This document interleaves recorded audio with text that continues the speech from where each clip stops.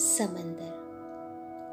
स्त्री सिर्फ नमक नहीं कि मनमाफिक इस्तेमाल कर बंद कर डब्बे में सजा दी जाए।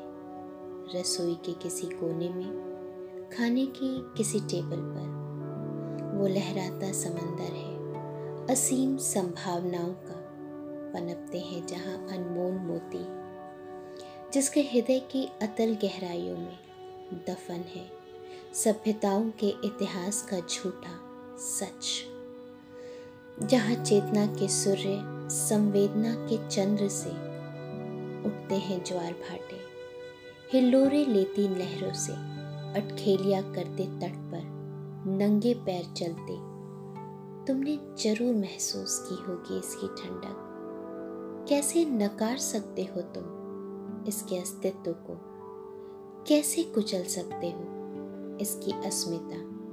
क्या तुम्हें अंदाजा नहीं उठते तूफानों का, जो अपने पर आ जाए तो कभी मात नहीं खाते।